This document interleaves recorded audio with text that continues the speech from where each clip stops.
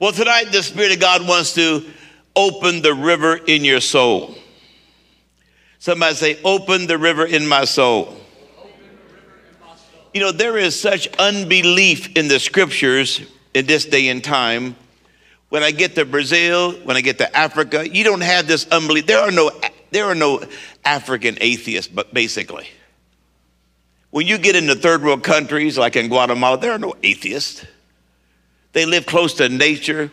They see the miracle of nature. They see the sunrise, the mountain, the majestic things that they're living in. They don't have that. But if you notice that America, we're covered by concrete and buildings. There are some people that never leave the concrete and the asphalt and the glass for months.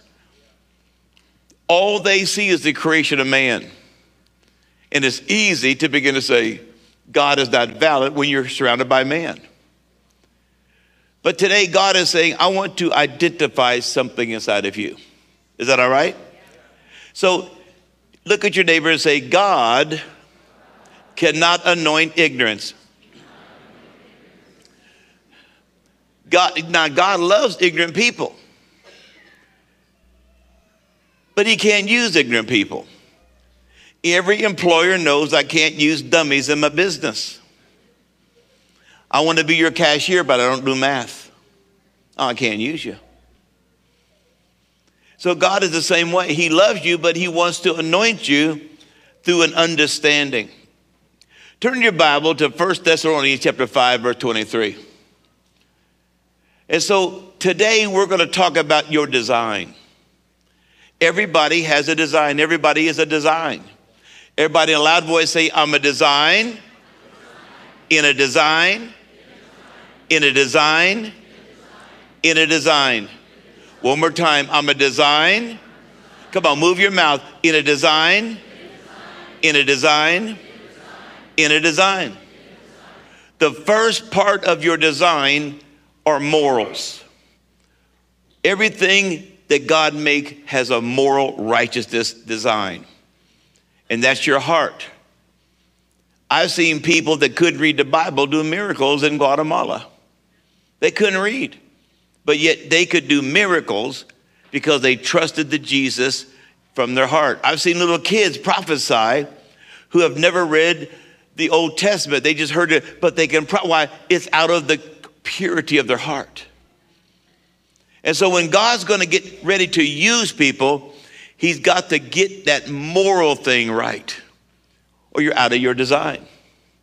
The next thing is there are certain things that you can think, and there are certain things you can't think because it's not in God's design. There are certain things you can do and certain things you can't do. It's out of God's design. Say, out of his design, out of my mind. Out of his design, out of my mind. See, issues in the head cause issues in the heart. Somebody say, lies in the head, issues in the heart. Come on, put some southern slang on it. Say, lies in the head, issues in the heart. You say, why do you do that?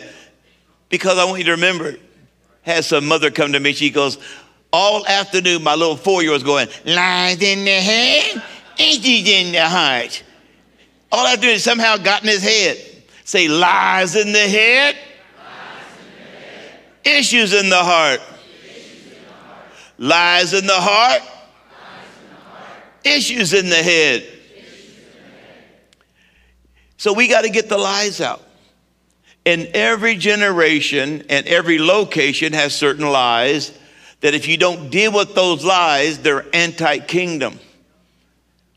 You don't break the kingdom design, the kingdom design breaks you. And so this kind of preaching is to get you in line with his design. Come on, raise your hand and say, Holy Spirit, get me in line to your design. Get me in line to your design. 1 Thessalonians chapter 5, verse 23. It says, now may the God of peace. We're going to talk about peace at the end of this message. But why would it use the God of peace? Because it's significant to be able to move in the Spirit of God. Thank you, worshipers. You can be seated. 1 Thessalonians chapter 5-3. Now may the God of peace himself sanctify you completely. The word sanctify means make holy. In a traditional church building, what do you call this room right here?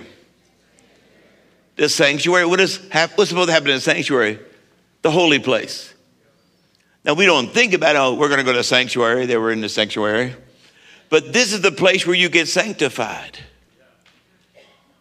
Oh, some of you are like, oh, my God, I thought it was just like a theater. No, you get sanctified here. All right?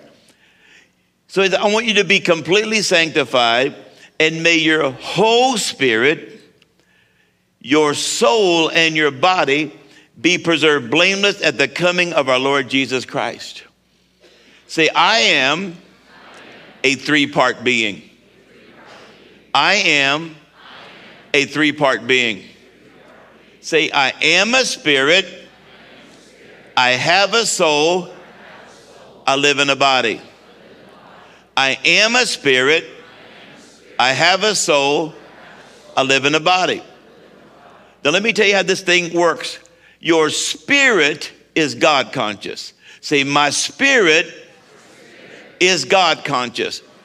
Let's do it one more time. My spirit is God conscious. Wait for it. Say, my soul is self-conscious.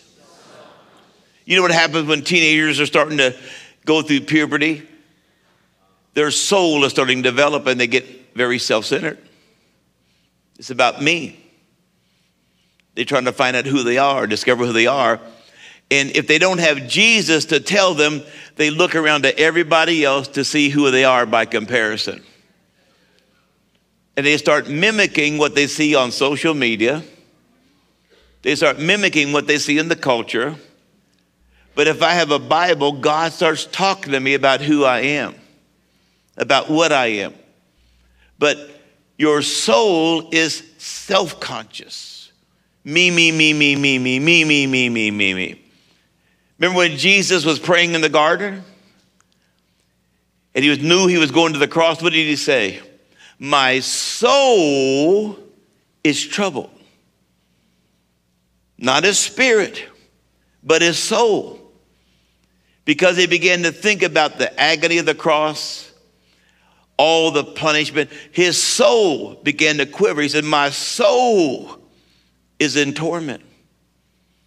And he had to fight through it. And everybody's going to have a garden experience through different times of their life. You're going to go through something you don't want to go through, a death, a bankruptcy. People make decisions outside of you. And your soul starts having these attacks. Somebody say, it's a soul attack. Come on, it's a soul attack. And because the soul is self-centered, if you don't know how to get back in the spirit, that thing can grab a hold of your mind, your will, your emotions, your memories, your fear, your shame. It starts grabbing a hold of you, even if you're born again. Your soul can come under an attack.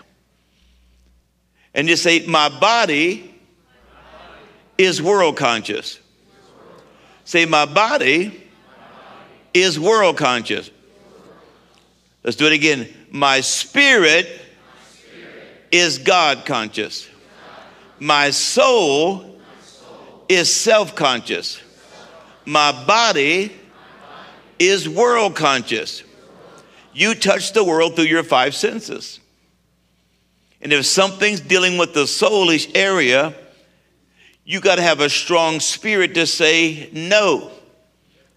The word flesh in the Bible means animal nature. What does the word flesh mean? What does the word flesh mean? So if I have an unsanctified soul in an unsanctified body, my spirit is against 2-to-1 odds. Your spirit's fighting your soul and your body. Then you add some demons and some bad friends. It's go to 4-to-1, 5-to-1. How many understand what I'm saying? I just feel that because this porn is such a big thing, especially young men. And some of you women, You got to be conscious of how you're dressing. You got to be conscious, because you make the soul and the body of these young men go on fire by wearing things that are inappropriate and showing off more than you should. Well, Kevin, you're in my business. No, I'm in the Lord's business right now. You know, there's some women that come to church, they got that low-cut top. They're 1 millimeter from a nipple.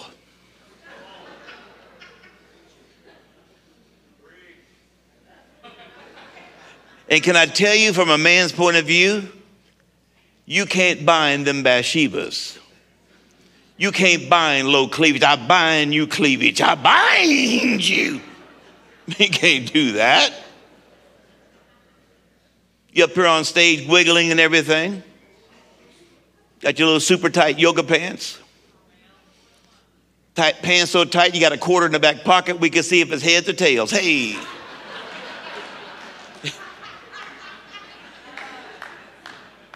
Come on, all the men say, you can't bind them Bathshebas.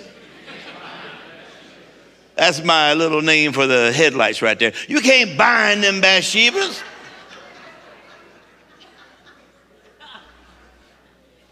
I was at a church in Colombia. That's the place where they got the most plastic surgeons in South America. And this pastor's wife, she had breast enlargement. And she must have had low self-esteem, because you could see her coming in a room 20 minutes before her face got there.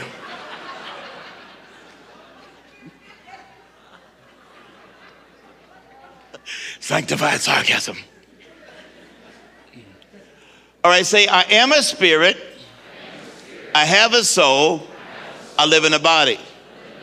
So your soul is your mind, your reasoning ability, your emotions, your feeling ability, your will, your deciding ability, your memories, your conscience, your personality, your specific personalities in your soul.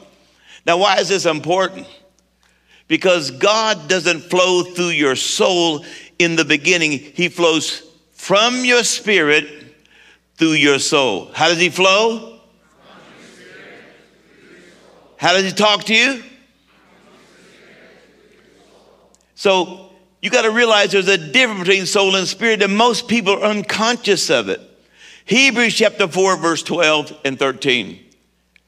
Because when you understand your design, you can get back in the right place where God has you. Hebrews chapter 4, verse 12 and 13. For the word of God is living and powerful and sharper than any two-edged sword, piercing even to the division of soul and spirit, of joints and marrow. It is a discerner of the thoughts and the intents of the heart. There is no creature hidden from his sight, but all things are naked and open to the eyes of him to whom we must give an account. All right, now watch. When God speaks a word, he can divide between your soul and your spirit. And the devil is a specialist talking to your soul. He's a specialist at talking to your mind, your will, your emotions. How many ever had a crack in the glass of their windshield? Your windshield's got a crack. But you're in a rainstorm and you still don't feel the water coming through. Why? That's how close your soul and your spirit is. It's so close. It is so connected that unless you understand the difference by revelation, you're not going to be able to separate this thing, because it's so close to the spirit. But the Spirit, God comes, he started dealing with your motives. He said, no, here's what you was really thinking. This is what you was really going after. And so the Spirit of God decides to divide you to reveal this thing. So I can be agitated in my soul, but be at peace in my heart. Is anybody hearing this? I can be at peace in my spirit and yet still function with an attack in my soul. Now, if I don't understand how to strengthen my spirit, what happens is my soul gains control. You're an in-soul Christian. You don't read your, see, all of the people who don't read their Bible, you're going to be messed up because you don't know how to get back to the spirit realm. So we're talking about how to do miracles and signs and wonders and gifts and all the things that God wants you to have. So turn in your Bible to the book of John, chapter 7, verse 38 and 39.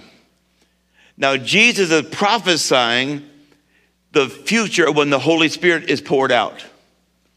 Most Christians are ignorant of how God uses his design. John chapter 7, verse 38, he that believes in me, as the scripture has said, out of his heart will flow rivers of living water. The old King James says, out of your belly or your spirit will flow rivers of living water. Question, how many rivers are there? And the answer is, as many as I need. How many rivers are there? How many rivers are there? But remember, God doesn't anoint ignorance. If I want a river to flow, I got to get understanding about that river. If you want that money river to flow, I got to get understanding about how to deal with my money from the spirit and the soul. Somebody say delayed gratification. Come on, say delayed gratification. Some of you are still paying 6 years later for a lunch you bought 6 years ago on compound interest, and you're still paying because you only pay the interest. You're still paying for that cheeseburger 6 months, 6 years from the time you bought it. Somebody say delayed gratification. And all the advertising is motivated on making you feel if you don't get it, you got, like we talking today, you got FOMO, the fear of missing out. I got to have it. I got to have it. I got to have it now. I got to have it now. Press hard. 4 months easy payments. Just press hard right now. And everything is designed to get your soul to do something now. Well, that's where self-discipline comes in, because I got a revelation from the Lord. And so the first thing, when God wants to bless you, he makes you a steward of your money. God is not going to bless non-steward. Now, you can win the lottery. You can get an inheritance, but for God to bless you, then we're going to deal with this self-discipline issue about your money. When I first got this revelation about getting out of debt, I told my wife, that's it. Lock up the credit cards. We're not going to go out for dinner. We're going to go after church. We're going home. Going to have a soup and a sandwich till we get out of debt. I'm going to beat that compound interest to death. I'm not going to let it control my life. Is anybody hearing me?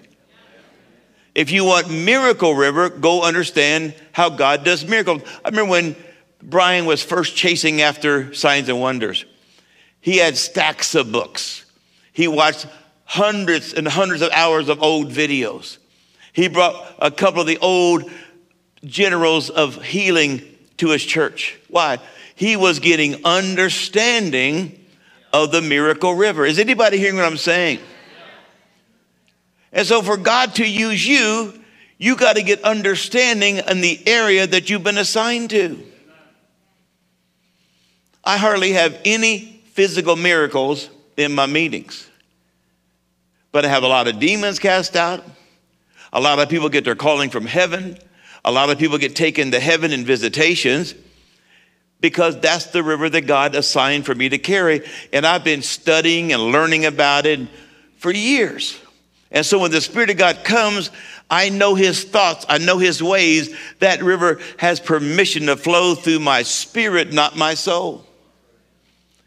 Listen to me. God has chosen rivers to flow out of you. See, I feel like I'm with a bunch of dead Presbyterians. You should be shouting and screaming. I'm gonna give you another shot at it. I'm gonna give you one more shot. I'm gonna raise my voice. I'm gonna have more command. God has chosen a river to flow out of you.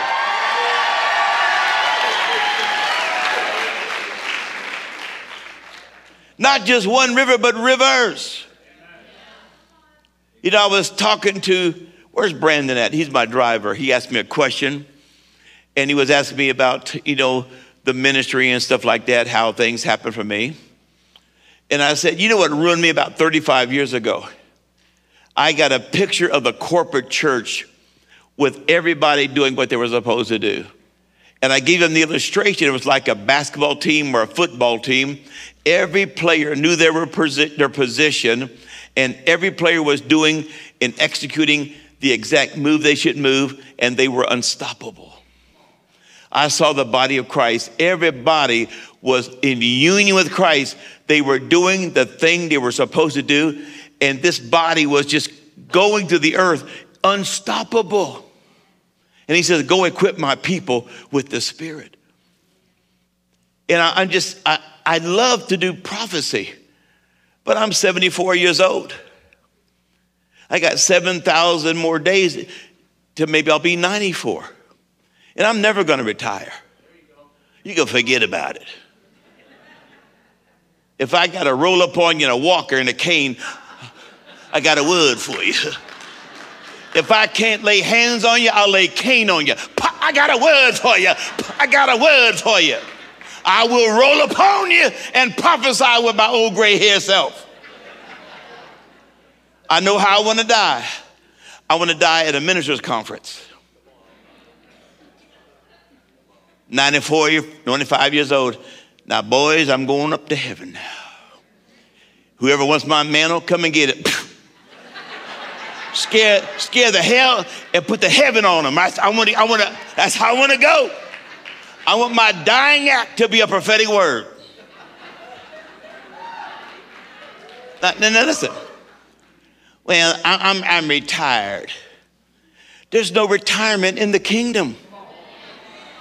I got my man George here, this black guy I met in Walmart. He said, I'm tired of being black. I'm going to retire. There's no retirement from being black.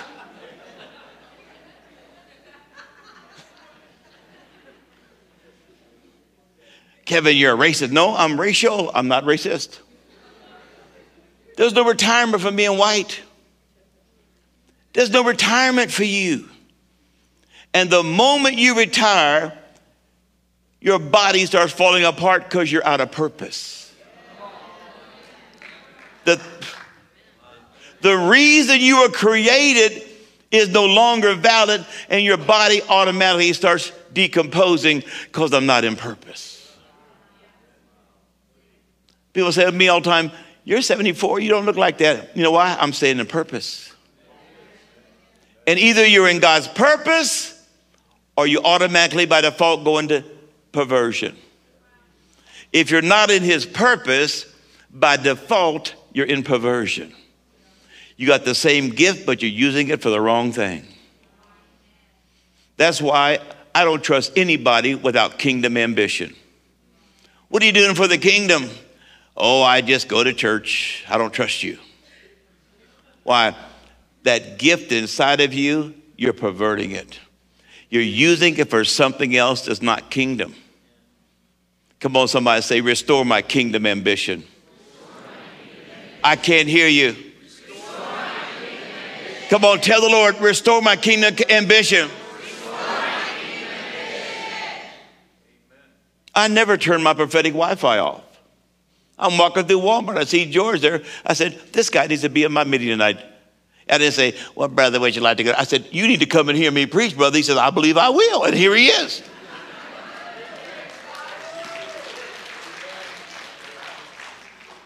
John chapter 7, verse 38 again. He that believes in me. Now let's get more specific. Say, inside of me is a full-grown Jesus. Inside of me is a full-grown Jesus. And you don't get a generic Jesus, you get a specific Jesus for your assignment. You know, Jesus, the singer, did not decide to be in Kevin's body. That's why I don't sing. I delegate my singing. Michaela, sing this. I give her the words that she just, oh, God shows up. There's a lot of things that I don't do because Jesus in me is not trying to do it.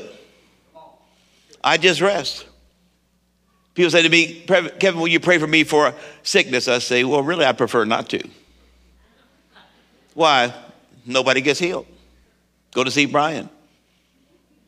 I delegate my healing. Healing guy, get him. I don't do marriage counseling. You got to be almost suicidal or you want to commit murder for me to get involved in marriage counseling. I just know that's not my deal. You say, why? Because the things that a marriage counselor should say doesn't come out of me. So you pull them in the room and you say, okay, wife, tell me what your issue is.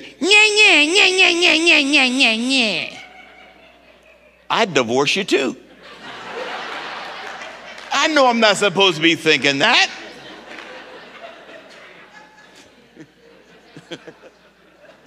Okay, sir, what's your problem? I want to hit him in the face with a giant King James Bible. You're an idiot. That's not how counselors of marriage are supposed to talk. That's all I can hear inside of me. I don't go to hospital with deathbed situations.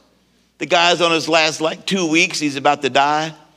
I know he's going to die. They say, Kevin, we'd like to pray for him. Have you got a word? Costco has caskets on sale.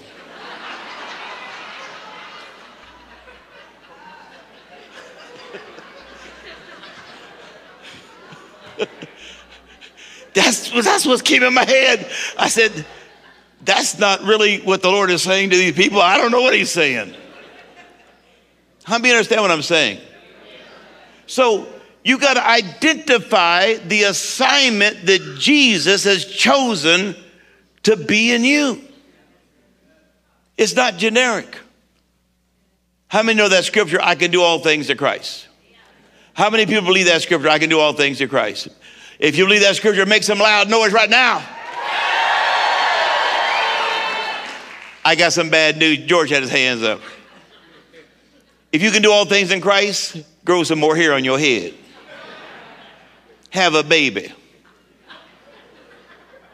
That scripture is not about ministry identity. It's about suffering. I know how to be poor. I know how to be rich. I can be in the condo or I can be in the pup tent. I can suffer and endure all things through Christ. You have a very small bandwidth about what God has called you to do.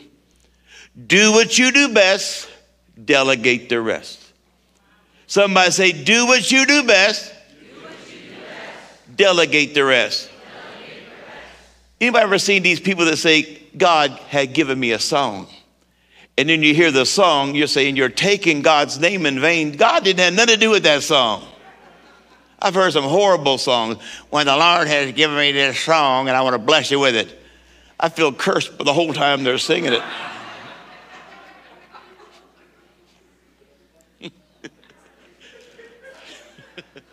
But not tonight. The present company excluded. So out of your heart or out of your spirit will flow rivers of living water.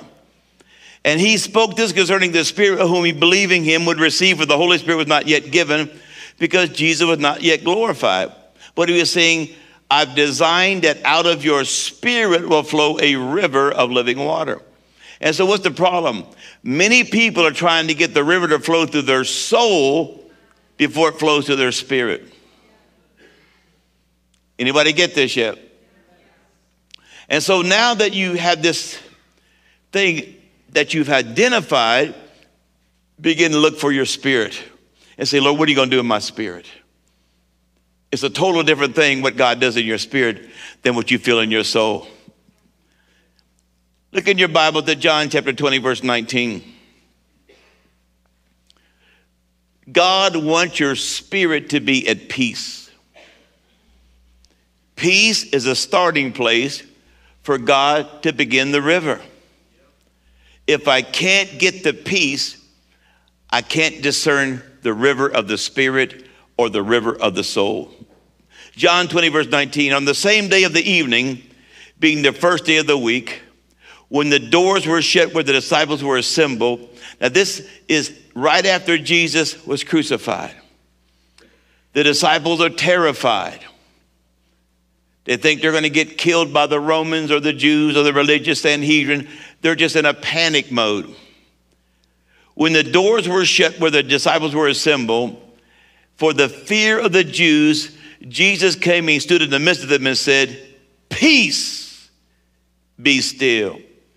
When he had said this, he showed them his hands and his side. The disciples were glad when he saw the Lord.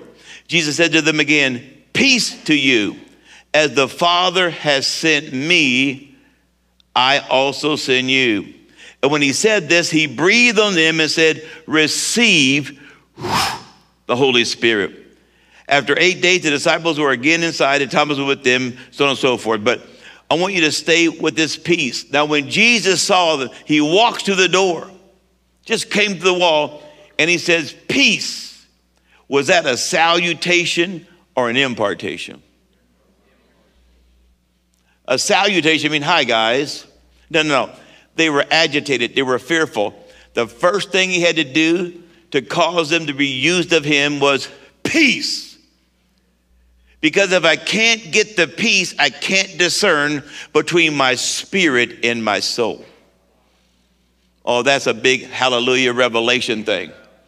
If I can't get the peace, I can't discern between my spirit and my soul. And so we got to get the peace. And then he says, again, peace. And he says, the same way the Father sent me, I'm going to send you. And so that's why God is going to begin to send you and speak to you and guide you and lead you. And what did he do? He showed them his scars. Listen! He showed them his scars. Somebody say scars or wounds. Scars or wounds. Has anybody ever had a bad wound? It's infected, pus is coming out of it. And when you touch it, it hurts. When you squeeze it, pus comes out, blood comes out. It's not healed yet. Has anybody ever had a wound and now it's a scar? You can slap it, you can hit it. God is commanding you to go show your scars to the world. I was wounded here, but now it's healed. The way you know that it's time to talk about it, you can have self-deprecating humor. You can talk about it without bitterness and anger. You can talk about it and say, you know what? I went through this, but now it's healed. Touch it. Put your hands in it. Somebody say, I will show my scar tissue. There's a lot of people you can't show your scars because they're not scars or wounds. I was talking to somebody today about his working in the church history, and he just broke out crying. Just blew up. I said, that's not a scar, that's a wound. And the moment you talk about it, well, tell me about your daddy. I hate him. Well, don't give that testimony yet. Wait till it turns into a scar. Because wounded people infect other people. You tell your story, but it's not scar tissue yet. You don't have peace about it. Is anybody hearing what I'm saying? I want you to raise your hand and say, Lord, do a life review. Show to me if I have any wounds of the past that need to be healed. One more time, say, Lord, do a life review and show me any wounds that are still festering, that still have pus coming out, that haven't yet turned into scars. If somebody asks you a direct question about your history, your family, your daddy, your mommy, and you avoid it, or you make up some other kind of narrative, know that we've touched the area of wounds. Colossians chapter 3, verse 15 in the Amplified Bible. Colossians 3:15 in the Amplified Bible. Somebody say, my spirit has to get the peace. Come on, say, my spirit has to get the peace. Now, let me tell you, so this is such a practical teaching tonight. What does God want to do in your life? Something above and beyond all you can ask or think. Somebody say, above and beyond. Above and beyond. So how are you going to get there? You can't ask about it. You can't think about it. You've never seen it. How are you going to get there? You're going to be guided by the Spirit. But if I don't have peace and I got to understand everything that God's taken me to before I take a step, I'm never going to get there. I've made decisions based on peace, not my understanding. I've made decisions to buy things, to go places, to be with people, that my intellect was worthless. Because there was a future thing, it was a higher thing, but I had this supernatural peace. Pastor Brian's going to go to Israel, and they're having a conflict right now. He could be assassinated, he could be killed, he could be, friendly fire from the Jews could get him. But he said, I'm going. You know why? I feel peace. But not peace in my soul. I feel peace in my spirit. Come on, say, I feel peace in my spirit. One more time, 1, 2, 3. I feel peace in my spirit. I talked to somebody that knew he shouldn't have married a certain woman. God arrested him. He didn't feel peace, but he did it anyway. Well, he overruled the peace of God in his life. Colossians chapter 3, verse 5. Let me tell you something. This river is going to flow from peace. Jesus in the room, peace. Because if I can't get you to peace, you're agitated in your mind. You're thinking about you're going to die. They're going to kill me. You can't operate like that in the ministry. I've got to operate from peace. Look at your neighbor and say, peace be with you. Don't hit him in the nose, but say, peace be with you.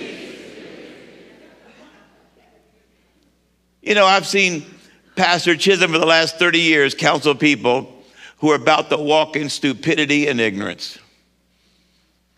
And I'll ask them questions and they have no peace, but say, I think. You know how the soul operates? I think, I feel, I want, I think, I feel. I think, I feel, I want, I think, I feel. Your emotions, your reasonings, and your deciding.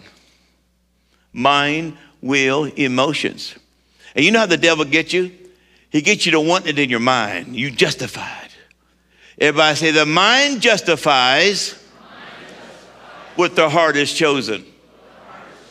The mind justifies what the heart is chosen. So I think, I feel, I want. Come on, say it. I think, I feel, I want. I want, I think, I feel. I think, I feel, I want.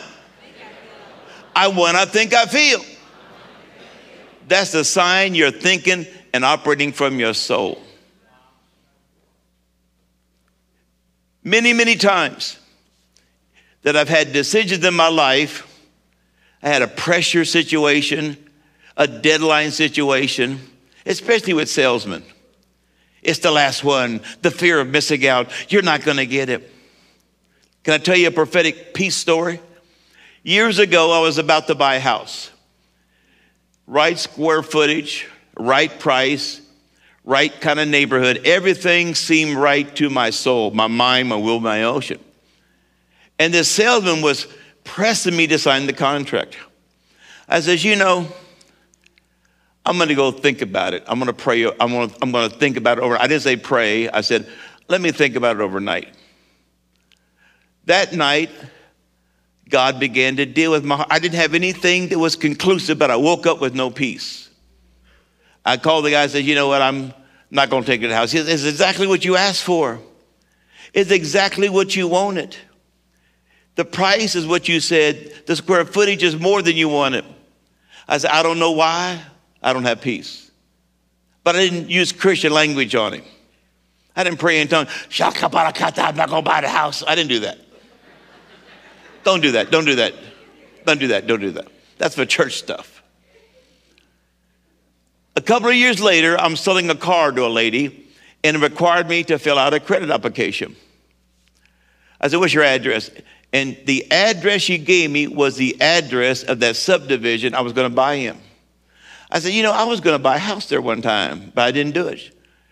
She said, why? I said, well, I felt like the Holy Spirit told me not to buy it. She goes, I wish the Holy Spirit would have told me not to buy that house. I said, what happened? She goes, the guy that sold us the house didn't grade the back of the house, and they had a tremendous rainstorm, and thousands of pounds of mud crashed through the walk-in basement. The guy went bankrupt. We got stuck with a house that had just mud and insurance. It's been a mess. I said, thank you, Jesus, for the peace of God. Somebody say, thank you, Jesus, for the peace of God. Say, ministry starts at peace. You know, when I first got into prophetic, I would prophesy over everything. I figured if I see it, I can say it. Man, I got more messes. You know, the Bible says, don't cast your pearls to the pigs. And I was giving prophecies to pigs. They didn't want to be disciples. And it just made them mad. And they got mad at me because of the prophecy. It was right, but and God says, I never told you to give it. I told you so you could see it and avoid it. I went, oh, man. It was a lesson I learned. Sometimes people ask me for a prophetic word. I say, you know, let me think about it. And I try to escape their gaze. I remember years ago, I was at a conference, primarily African-American conference. And this 50-year-old lady walks up to me. She says, are you Prophet Kevin? I said, I am. She says, can I get a word from you? I said, well, let me think about it for a second. And I looked at her, and she did not look like the tribe I was with. And so they were like apostolic, prophetic type people, flamethrowers, kind of like you. I says, can I ask you a question? What church you go to? It was XYZ church. I think it was a AME church. I said, would your pastor let this guy preach at the church? Oh, she goes, oh, no. Would your pastor let me preach? He said, oh, no, he would never let you preach in a church. I said, I'm sorry, ma'am, I can't give you a prophetic word. She goes, why? I said, my word can't live where you live. If I give you a word, he's going to go die with you. Sanctified sarcasm.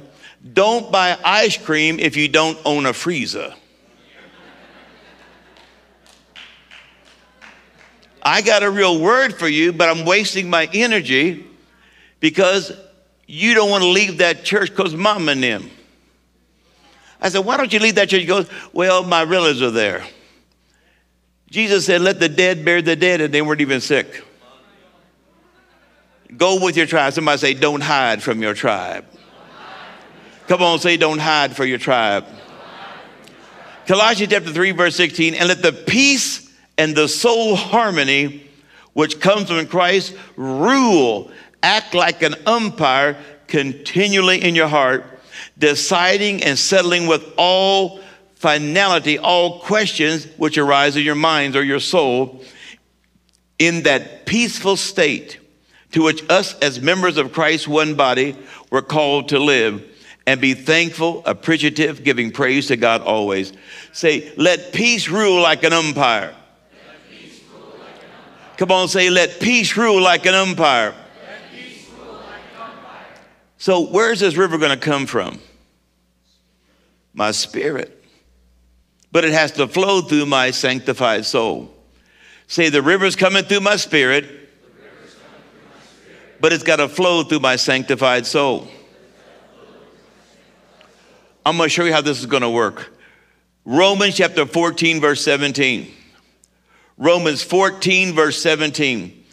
There are all kind of patterns in the scripture that when you see these patterns and operate on them, prophetically, they work great for you. Now, what did it say? Let the peace of God rule like an empire. Romans 14:17. For the kingdom of God is not eating and drinking, but righteousness, peace, and joy in the Holy Spirit. Somebody say righteousness. That word should be moral righteousness. If you look at the definition, it should be moral righteousness. Say moral righteousness, peace, and joy. God designed that you live with a consciousness of righteousness. Say a consciousness of righteousness. One more time. And so here's how it works. When I had this consciousness of righteousness, that there's nothing in between me and the Lord, no sin, no disobedience. I've done everything he said, or I've repented about it. I've done everything he said or repented about it. I'm in that state of righteousness. Everybody go, righteousness. The next piece I go into is peace. Say, peace. Go, I'm in peace. Come on, say, Come on, more in the 1, 2, 3. I'm in peace. One more time. And the next thing is joy. It's like that. It's not about circumstances. It's like, why are you so happy? I'm just happy. I mean, I'm connected to the Lord. I don't know. I just have joy. Joy unspeakable. So if I don't have joy, what am I missing? If I don't have peace, what am I missing? Say righteousness, peace, joy. When I meet people that are aggravated, pressing me all the time, we got to go now, I said, no, I ain't going nowhere with you. Why? You don't have peace. You have aggravation. Never spank your kids in anger. Spank them in righteousness. I spanked the fire out of my kids. And when they were in the 2s, the 4s, man, they were getting like 13, 15 swats a day. I even put a name on my paddle. The Holy Crack Up. And they stole the Holy Crack Up. I made another one. The Butt Master. I got a friend named Rodrigo. He got a paddle. You know what he named his paddle? Planned Parenthood.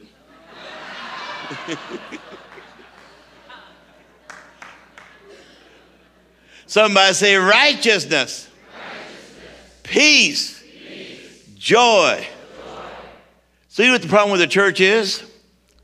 If I can't get to righteousness and get all that sin out, all my disobedience out, all my rebellion out, all my attitude towards the people around me out, I can never get to. And there's always an agitation when you get around them. You got to understand that you can sense where there's no peace in some people. You know, my wife, when we go to foreign countries, she doesn't speak Spanish, but she speaks faces. She's a sanguine person. She goes, there's something wrong with that guy. His face is... God has so designed your face. Most people reveal their inner heart through their face. I had a lady one time, she's dead now, thank God. But she was just a mean old bat. She was saved though, but she was, I don't know what it was. But I went to her funeral, and when I got to the funeral, I went to the casket. I said, whew. She looked better dead than alive. Because her spirit was manifesting through her face, and now her spirit was gone, and her face was at peace. See, under 40, you get the face that God gave you. Over 40, you got the face you've been making by your attitudes.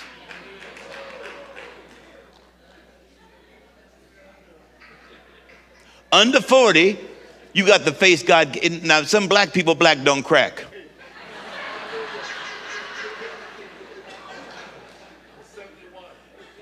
Brown don't frown. I had to do that for George, man. I had to do it for him. But people start taking on the appearance of their inner life. They start looking like anger, bitterness. You ever see people that are walking the dog, they look like their dog? Had a lady who was a hairdresser. Her dog had the same haircut as her. You just walk her. People look like the attitudes they've been carrying. They don't have peace. Come on, do it one more time. Righteousness. Peace. And then we have joy. If I have no joy, it's because I have no peace. If I have no peace, because I have no. Well, give the Lord a hand of applause for that revelation that's going to work in your life.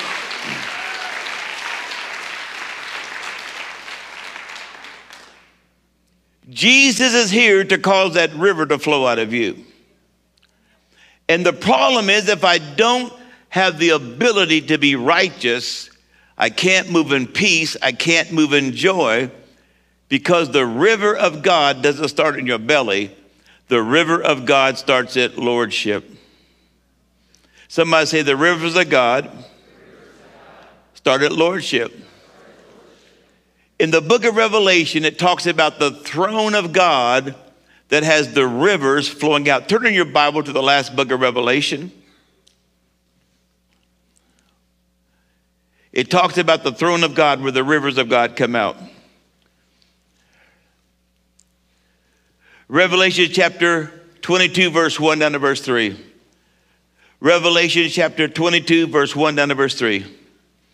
And he showed me a pure river of water of life, clear as crystal, proceeding from the throne of God and the Lamb. Under the throne is the birthplace of the river. Somebody say, under his throne, under lordship, is the birthplace of the river. So at the beginning of the service, we're crying, Lord, I want to be in the lordship. Lord, Lord. Why? I'm trying to get you to the head of the river. The river starts at lordship. Look at verse 2. In the middle of a street on either side of the river were the tree of life, which bore 12 fruits, each tree yielding its fruit every month. The leaves of the tree are for the healing of the nations. There will be no more curse, but the throne of God and the Lamb shall be in it, and his servants shall serve him. Now I want you to catch this, because you got to realize something about what you just read. Heaven is eternity. Are there months in eternity? Are there weeks in eternity? But look what it says in verse 2.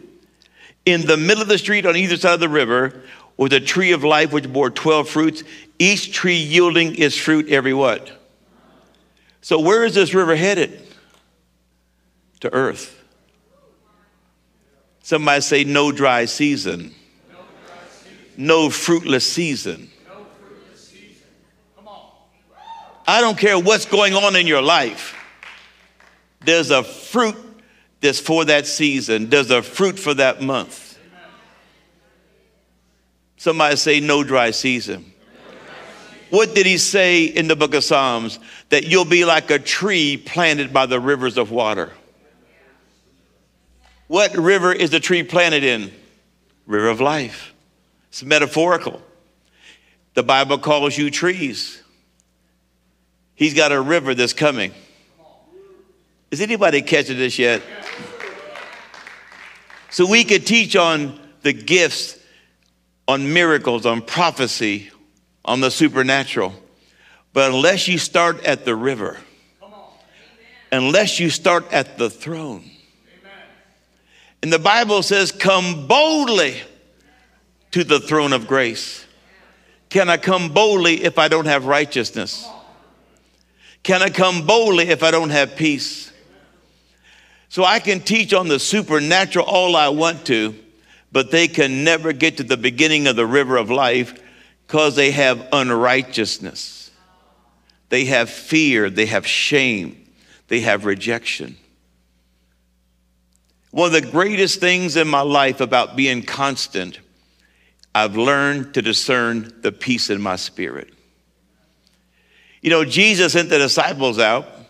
He said, go preach the gospel. And he said, if you go to a city, when you get to a house, he said, release your peace upon the house. Somebody say, release your peace. Now, this is a spiritual manifestation. I really can't tell you how to do it. You got to experience it. Some things cannot be explained. They can only be experienced. There are some people, when you get to them, you release your peace to them. But he said, if the peace comes back to you, shake the dust off your feet. I guarantee you, if you do a life review, the majority of the trouble you got into is that your peace came back to you, but you proceeded anyway. I should have seen that signal. I should understand that. I got busy with that guy and my peace came back. But it seemed like such a good deal to my mind, I made the deal anyway. I said I was going to marry that guy, but my peace came back to me. And I'm going to have to live with this fiasco because I didn't listen to the peace when it came back to me. This morning, I had a very unusual visitation of the Lord. In this visitation, the Lord gave me a word called aftertaste. How many know what aftertaste is? Aftertaste is after you eat something, it's that lingering taste of your mouth. It may taste good at first, but then you can taste something like metal or it just, ugh. Because of the way your tongue is designed, you hit the sweet, hit the salty, but in the back of your tongue, that's where you get the aftertaste. And I was looking at somebody sent me some TikTok. I don't have TikTok, but I had Instagram or something. And I was watching 4 or 5 of them. And they were just stupid things. But, you know, you get kind of addicted to it. Like, oh, they design them so you want to see the end of it. And you go, oh, that was a waste of time. And so I finally said, I'm going to sleep. And the Lord said, you know what the aftertaste of what you've just been watching is? Emptiness. You just feel empty, like, yeah. It's an aftertaste of emptiness. Sin always has an aftertaste. Guilt, shame, rejection, fear, self-loathing, unworthiness. And so by the aftertaste, you should understand, man, I shouldn't have eaten that. I shouldn't have been a part of that. But the aftertaste of being with Jesus is righteousness, peace, joy. The aftertaste of doing the work of the Lord is aftertaste of peace and joy. You know, I don't know how old Brian is, but how old are you, Brian? He's 64 years old. But when he starts talking about the miracles, he was talking about some place, he was in the Philippines, and he put his hand on a lady's goiter, and it just disappeared. It just went, whew, and he got giggly like a little kid at Christmas time. He's, oh, yeah. That's probably not a correct, rendition. I love Brian's sense of humor. He's got kind of it's not a 6-pack, it's a keg. But he said, I laid my hand on that lady's goiter and it disappeared. And he said, then I put my hand on my belly, go down. But the aftertaste of that miracle was, so good. So good. God is saying, I'm about to cause the river to flow, but I got to get you to righteousness. I got to get you to peace. I got to get you to have joy, not in outward things, but in the inward treasure of the Lord. Some of you already got plans to be gone tomorrow night because there's a playoff game. And I don't care if you go there. That's all right. As a matter of fact, because the cell phones, you can watch the game and Kevin at the same time. Just don't have the speakers on. It don't bother me at all. Because half the people are distracted by something all the time anyway. And we were talking about, our pleasure is doing the work of the Lord. That's why we get along. He wants to do the work of the Lord. That's my pleasure. That's where I get my joy. It's going to be eternal. Most of you don't remember the playoff days unless you had money bet on them for the last 10 years. You don't know. Oh, who did win who did? But I remember miracles and signs and wonders. And God is saying, seek first the kingdom of God, doing my work, being in my house. Is anybody hearing what I'm saying? Come on, God is here tonight. I said, God is here tonight.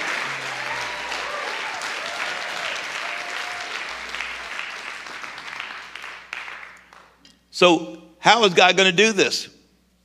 What's the next part of the sermon? Well, Kevin, I want peace. No. First, righteousness. How many know you can say the right thing the wrong way?